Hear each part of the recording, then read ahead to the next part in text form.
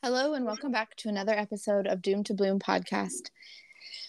As always, we're talking about all things mental health, trauma and addiction, and struggle related. And in saying that, we have a special guest today, Allison, who's going to share her journey for her trauma struggles and her mental health struggles along the way.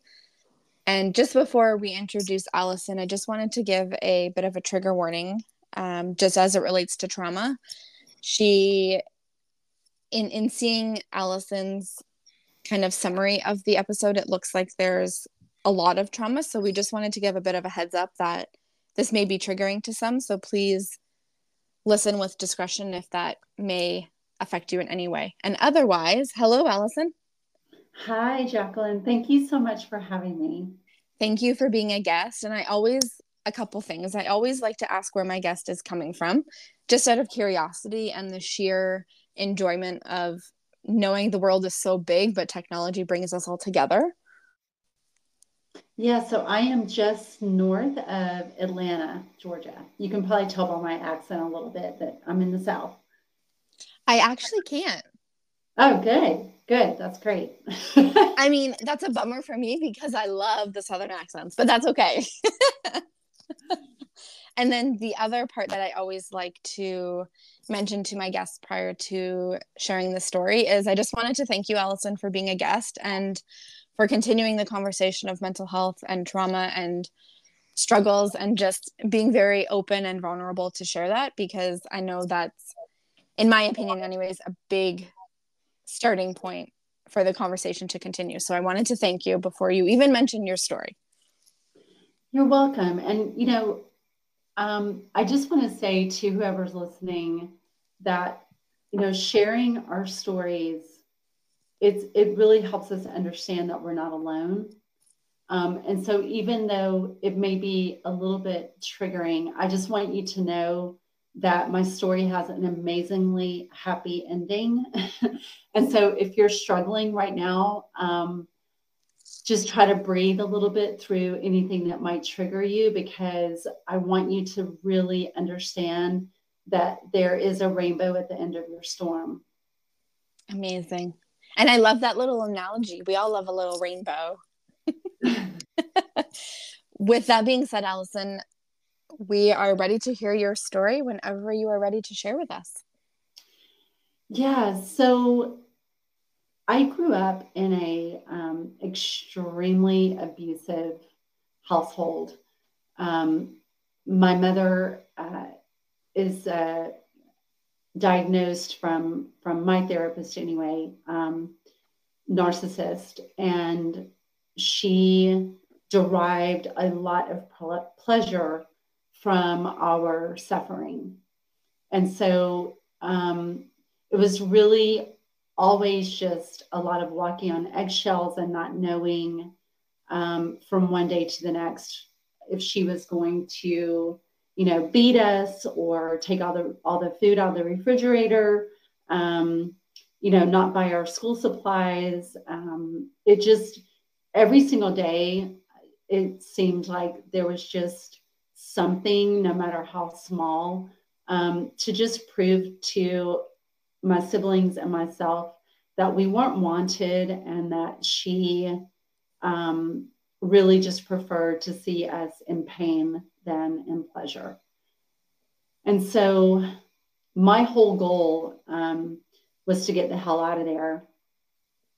And so when I turned, 18, I started living on friends' couches and on their floor, and just kind of bouncing around from place to place, waiting tables and going to school, going to college, and just really in some pretty serious survival mode. And I met someone. I moved in with him very quickly. Very quickly after that, we were engaged. Very quickly after that, I realized that I was pregnant. And initially, everything was great. He was happy. And then we made the mistake of telling his parents. And when we told his parents, his father threw his checkbook at me and told me to write myself a check to have an abortion. And I think it's really important to just pause here for a moment and just say that I believe that women should have choices over their body. I just want to get that out there. So I, though, was not feeling like I wanted to have an abortion because I was in love with the baby's father. And so I went to the abortion clinic trying to please everyone. And when I was on the abortion table, I couldn't go through with it. And I got off the table. I went home. I lied to my fiance, which was horrible, and told him that I'd had the abortion. And then when morning sickness kicked in, he realized, that I was still pregnant. And I think that if I had just gone home and told him the truth, that I wasn't able to go through with it, I think that we probably would have been able to work through the situation. But I think because I lied to him about something that was so big, and with all the pressure of his father,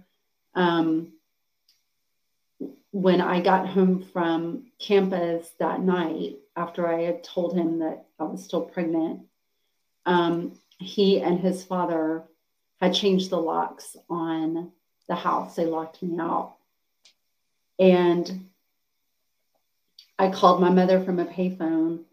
And of course, I didn't tell her that I was pregnant, but she was very happy that my relationship had ended, because that meant that I had failed once again. And so she welcomed me to come back home. And I was trying my best to hide my pregnancy from her, but I couldn't. And then, of course, this is how narcissists work. If you're listening to this podcast, they want to repeat other people's hurtful behavior. So she knew that I had been locked out at the house, that they had changed the locks. And so when she found out that I was pregnant, she wrote me a check for an abortion. And when I told her that I was not going to have it, she also changed the locks on the house. And so I ultimately ended up being homeless, pregnant, and living in my car.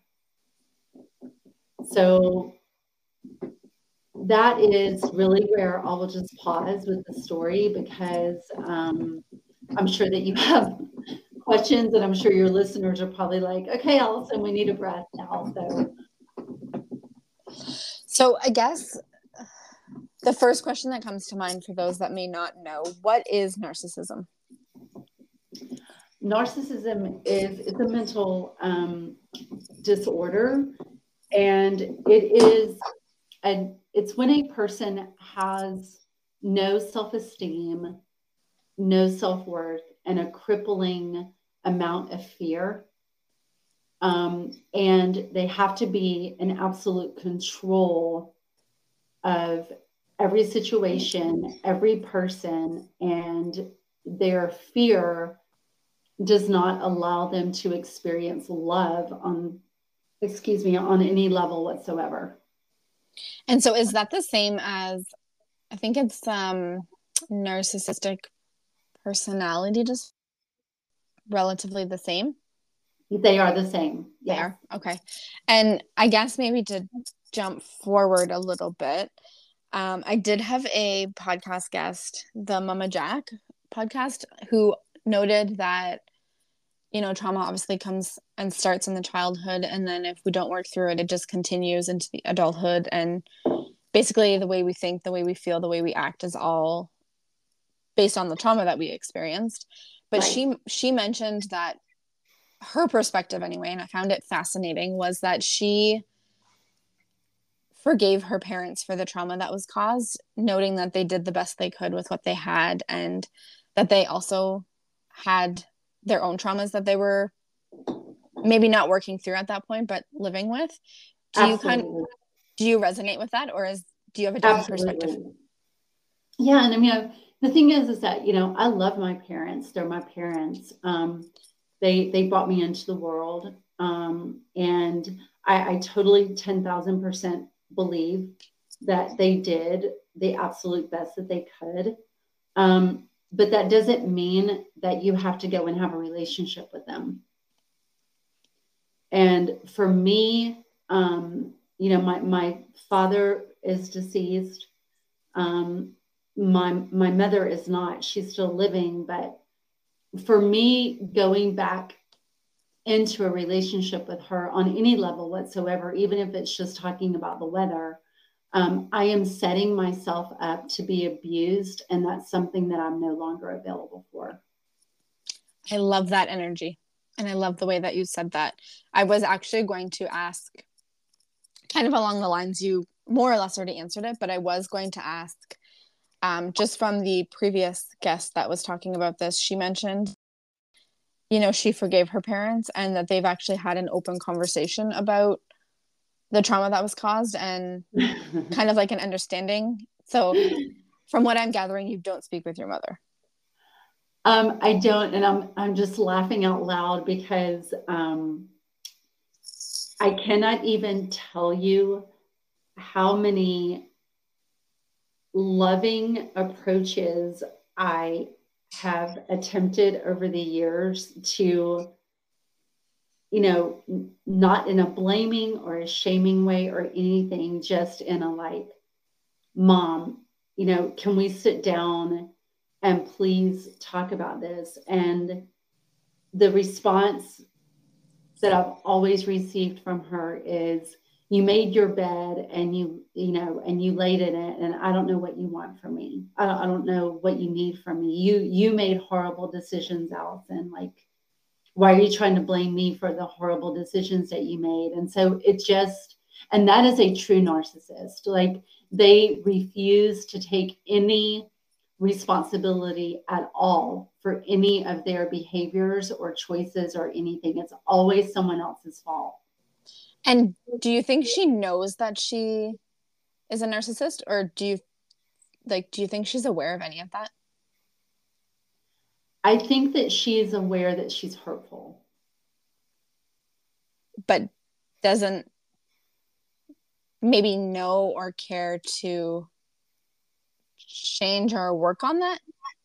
No, she hasn't. And that's another characteristic of a true narcissist, is that they don't seek therapy because there's nothing wrong with them. Okay. Yeah. So I guess alongside that conversation, so going back to 19-year-old Allison, what happened next in your story? What happens next is that, believe it or not, I was still going to class every day. I was living in my car on campus in a parking garage. And after the first week, my car had run out of gas. I did not have any money. I didn't have a way to buy any food or buy anything. I was wearing the same clothes every single day. I was taking a shower in the school gym locker room, but I wasn't washing my clothes. And so I was starting to smell. My clothes were starting to smell. And, I was pregnant. So I had to, I was starving like all the time. I found myself eating out of the garbage can. I was stealing towels out of the locker room to pile on myself in my car because it was freezing cold. Just really doing things way out of my character to survive. And thankfully, a substitute teacher, professor came into to my life and to my world. And I think that he probably was the only person in that entire campus that realized that there was something going on with me. Um, and I would study in the library, and he would come and sit down and have like little conversations with me. And then one night he slid me a copy of Think and Grow Rich by Napoleon Hill. And he said, I think that this would really help you to read this. And I tell this to everyone when I'm speaking everywhere, that if I had not been homeless and living in my car, there's no way that I ever would have read that book. But I really didn't have anything to lose, and I had a lot of time on my hands. And so I started reading the book, and really, Jacqueline, the whole concept of that book is that your mind is really the only thing that you have at the end of the day. And that if you think horrible thoughts about yourself, about the future, about the people around you, that you're going to have a horrible life. But if you can find some common ground inside of you, some belief inside of you that you're better than your circumstances and that there is better for you, then you can build a life that becomes something that you want to live. And that's what 19-year-old Allison did. I started using my mind to build a better life for myself. And how did you do that exactly when your situation was so dark and horrible? I would sit in my car at night, and I just started picturing myself, visualizing myself fed with what I was calling at the time clean food, warm, surrounded by people who actually gave a shit about me, who cared about my pregnancy, who saw me as a human being and not some tool for their own, safety or happiness or whatever. And, but I will tell you that at the same time, I was starting to lose hope. And one particular night, the last night that I was in my car, I had gone through the whole visualization process and I got finished with it. And then about 10 minutes later, I just started sobbing. And I had already made a decision a week before that I was going to walk up to the top of the parking garage that was 7 stories, and that I was going to jump off. I'd already made that decision. It was just, for me, it was just a matter of when I had just reached the end of my rope and couldn't take anymore. And it was that night. And I was just sobbing, and I just said, God, I can't take it anymore. This is the night. This is the night. I'm going to get out of this car, and I'm just going to go to the top, and I'm just going to jump off. And I heard this voice in my head, and it said, just go to sleep, Allison. Just lie here for a little bit longer. And I ended up kind of drifting into a little bit of a sleep. And there was a knock on my window, and it was the same professor who had been watching me. And there was a freeze warning in Atlanta that night. And his wife had urged him to go back to the garage and find me and bring me to their house. And that's exactly what he did. Wow. Yeah. Wow. And so what happened after he welcomed you into their home? So, we knew, like I knew from the very beginning, he had told me on the way to the house that, it wasn't by any stretch of the imagination, like a permanent solution. And, you know, he was like, we just need to figure out something and just help you get, you know, back on your feet and some help. And so within 24 hours of staying with them, I pretty much decided that I needed to place my child for adoption because, you know, at that point I was almost 5 months pregnant, and there was absolutely no way that I was going to be able to pull everything together in 4 months and be able to, you know, to do everything that I needed to do to be an amazing mom to this baby. And so I went through the process. I placed my son for adoption. There are so many miracles in that walk and in that journey. I tell all about them in my book, The Spiritual Journey. The part no one talks about. If someone wants to grab that off of Amazon and read it, because they were just so using the tools of visualization, and I did it every single day, and I still do in my life. There's not a day that goes by that I don't visualize my future.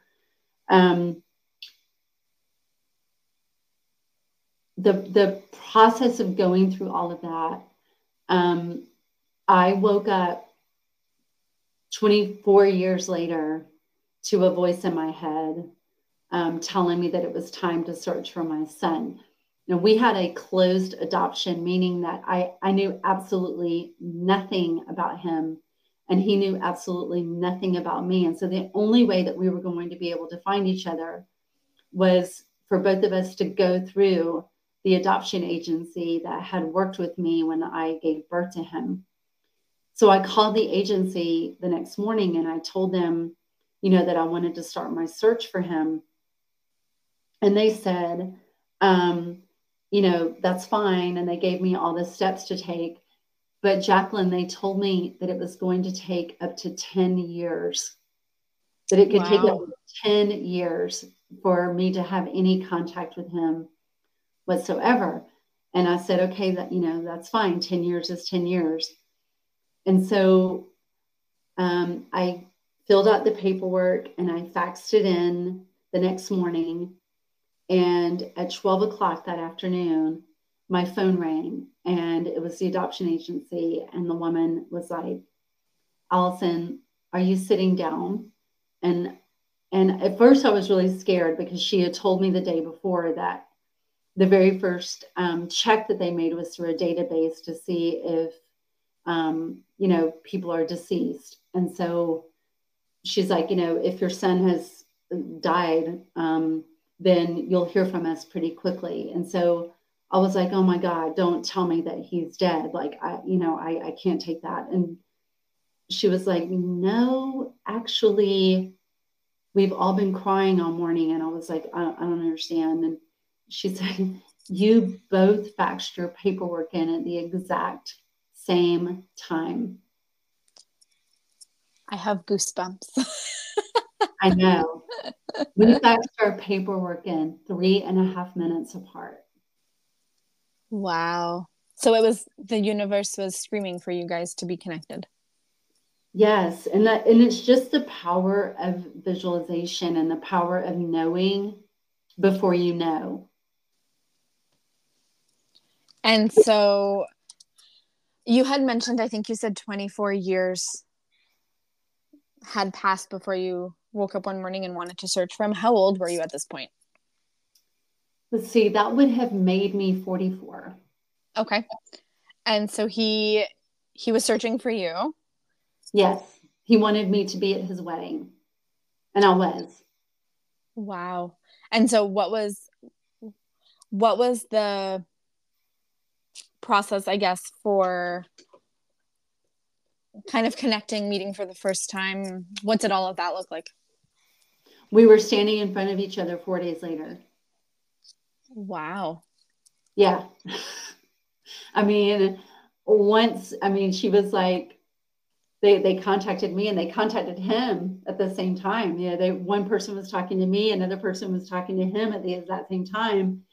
And they were asking him, you know, telling him what happened, which he was crying and blown away. And they said, how soon do you want to meet? And he was like, today, tomorrow, and I was saying the same thing, like, I'm free today. I'll make myself available tomorrow.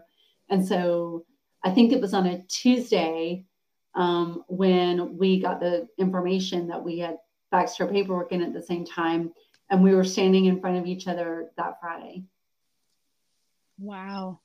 At the adoption agency where I had signed all like where it all began. We met right back in the very same building. It was very hard for me, honestly, it still makes me emotional to walk back through those doors, but just knowing that I was walking through those doors to see him, made it everything. And now, where were you? Obviously, you had planned to meet him at this point, but where were you kind of in your healing journey or trauma journey or just kind of life, I guess, at that point? Yeah, it's, one of the beautiful gifts that the adoption agency provided was that they had a requirement that I had to see in my very sarcastic, rebellious, angry 19-year-old perspective, a shrink. But she was just a very gentle therapist. Her name was Sally. She is on the other side now. But she changed my life. Sally, the very first time that I ever met with her, she really made me feel seen and heard, probably for the very first time in my life. And I continued therapy with her for a decade after placing my son for adoption. I stood at her funeral and gave her so much thanks, because I cannot express enough the healing that comes from being seen and heard. It's just, and this is why, my coaching programs now are based around helping other people be seen and heard, because it's not only healing for the people who are hearing the story, but it is tremendously healing to finally be able to share your story and not be judged for the words that you're saying, to just really be accepted. And that is the beautiful gift that she gave me. Were you very, I guess, skeptical might be the right word, prior to starting all of the therapy sessions? Or do you think you were at a place when they kind of made that mandatory to actually start that? I didn't have a choice. If I hadn't gone to therapy, then I was not going to be able to utilize their services to place my son. Okay. So the first few sessions, I was very sarcastic with her, and I was like picking up pencils and smoking fake cigarettes, and like I was a handful. I'm not going to lie. Trauma does that, though. Yeah, it does. And mocking her and just kind of, I was pacing around her office, and I was just being an asshole. But she stayed steady. She never moved too far to the left or too far to the right. And she had this incredible way of putting me in my place without scolding me, which is called a boundary. And the more boundaries she set with me without screaming, yelling, raising her voice, calling me a bitch, or things that that my mother constantly, and along with other names, my mother constantly called me.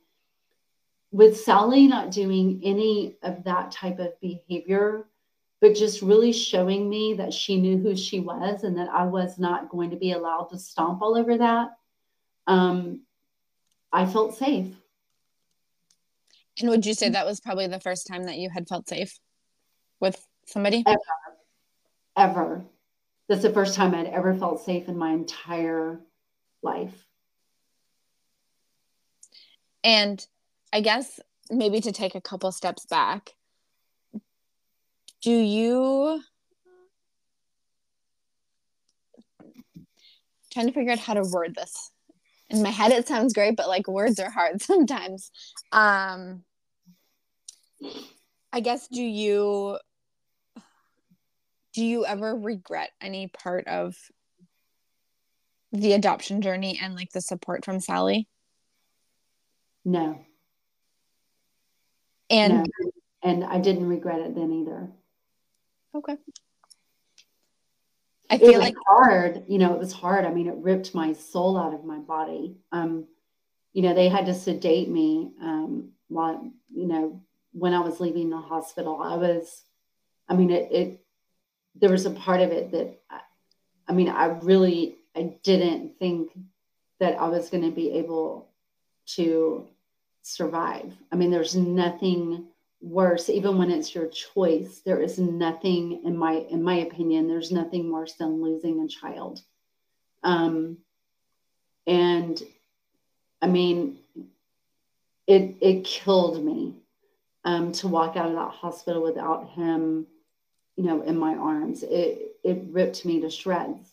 But I also, at the very same time, knew that it was the right decision. I knew that it was the right decision for him. I knew it was the right decision for me. And I had so many God moments. And even during my hospital stay, that I didn't have any doubt, if that makes sense. Mm-hmm. It definitely does. And so, sorry, I'm jumping kind of all over the place. This is how my brain works. But to jump back into the day that you met your son and kind of moving forward up until maybe now, what did the rest of that look like for you? He and I have a very unique relationship. We are Facebook friends. We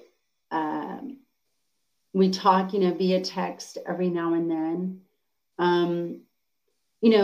Some people in my family, they have a very difficult time understanding, why he and I don't just, see each other all the time and things like that. But what people have to understand is that I'm not his mom. He has a mom. Mm-hmm. I'm his birth mother. And there's a whole different energy that comes with that. We have a tremendous amount of love for one another. But I would never in a million years ever try to take the place of her. And I couldn't, even if I wanted to. And so she loves me. I love her tremendously. We both love him. And it's a very functional triangle, and we all respect our place on that triangle. And was that kind of smooth in the sense of those relationships, or did it take a lot of work to get the triangle to be functional? No, it was pretty instantaneous. And I think that's because his mother also placed a child for adoption before she before she became my son's mother. She had gone through the adoption process as a teenager as well. It's one of the reasons that I chose her from all of the profiles to it's not one of the reasons, it's the reason that I chose her to raise him and her husband. is because, I knew that she got it and understood my journey along the way. So when she and I met,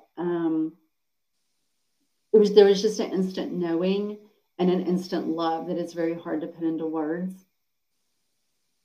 Just a connection that you kind of had to experience the same thing to be able to understand. Exactly. Yeah. And so maybe to jump forward again, because this is what I do, what does the present day look like for you in terms of your healing journey, your kind of your ongoing struggle with the trauma from childhood? Where are you at with all of that?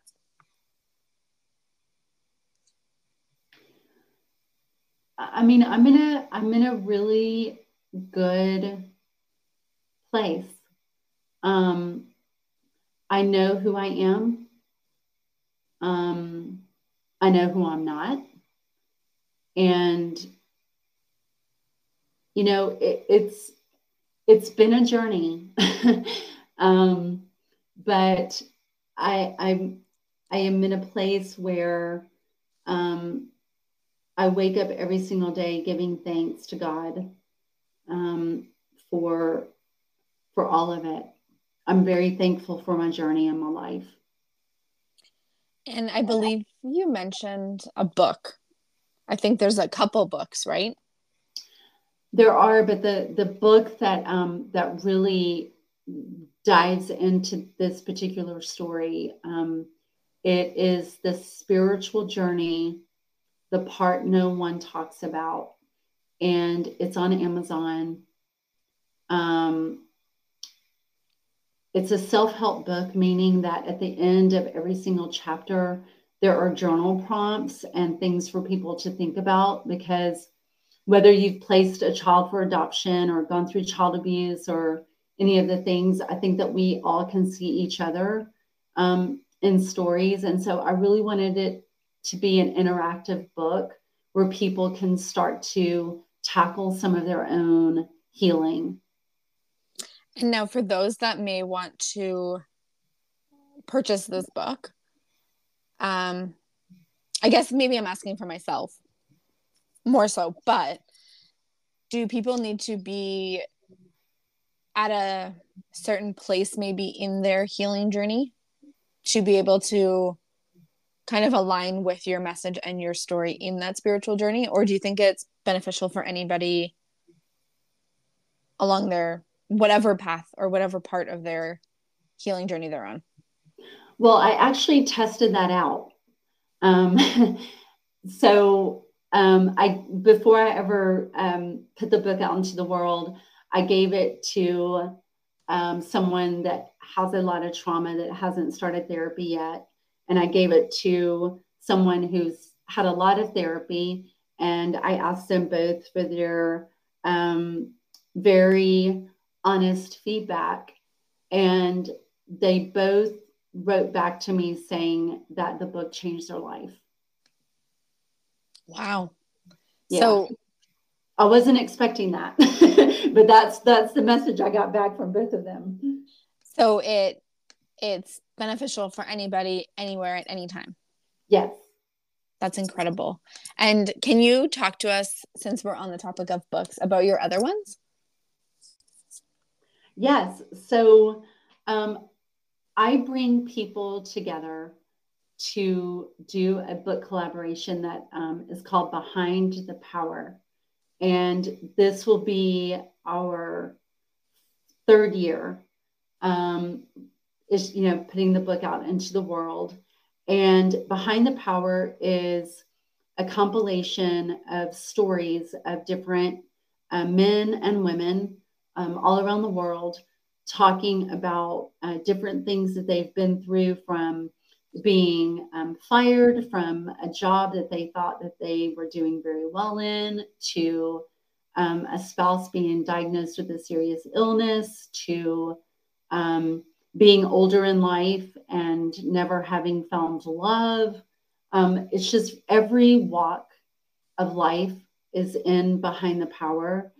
And it's also self-help. The format is the exact same way. At the end of every chapter, there are, tips and tricks and tools and all kinds of things that people can adopt for themselves to heal a little bit more and a little bit more and a little bit more.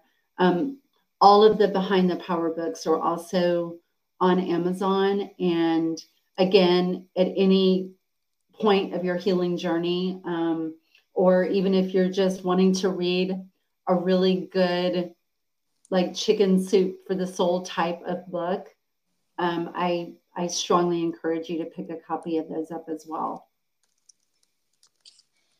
And is that so then, if I'm understanding correctly, there's 2 Behind the Powers? There's 2 Behind the Power books, yes. And are you currently possibly working on any more? Is there anything? You know what? My daughter's standing here and she held up the number. There are actually 3 Behind the Power books, sorry. And we're working on the 4th right now, which will be out in October. Ooh. And then, yeah. And then I'm working on my next personal book that is called Becoming the Boss of Your Brain. Do we get a little bit of insider scoop, or do we need to wait until it's out? The insider scoop is that relationship with yourself is the most difficult relationship that you'll ever have, but also the most rewarding. And most people don't have a relationship with themselves. They think they do, but they don't really have a relationship with themselves. What they're doing is they're surviving. Does that kind of go into, I forget who made the quote, but I saw it on social media not too long ago, actually. And it was something to the effect of, like, getting to know yourself when you're actually alone and enjoying your company and knowing who you truly are, because who you are when you're alone with, no background noise, no TV, no people, physically just yourself. Is that kind of the same wavelength, I guess? Yeah, it's very much along the same lines. That sounds awesome. And so how long does it typically take for you to write a book? About a year. So we can expect that one next year. Yeah.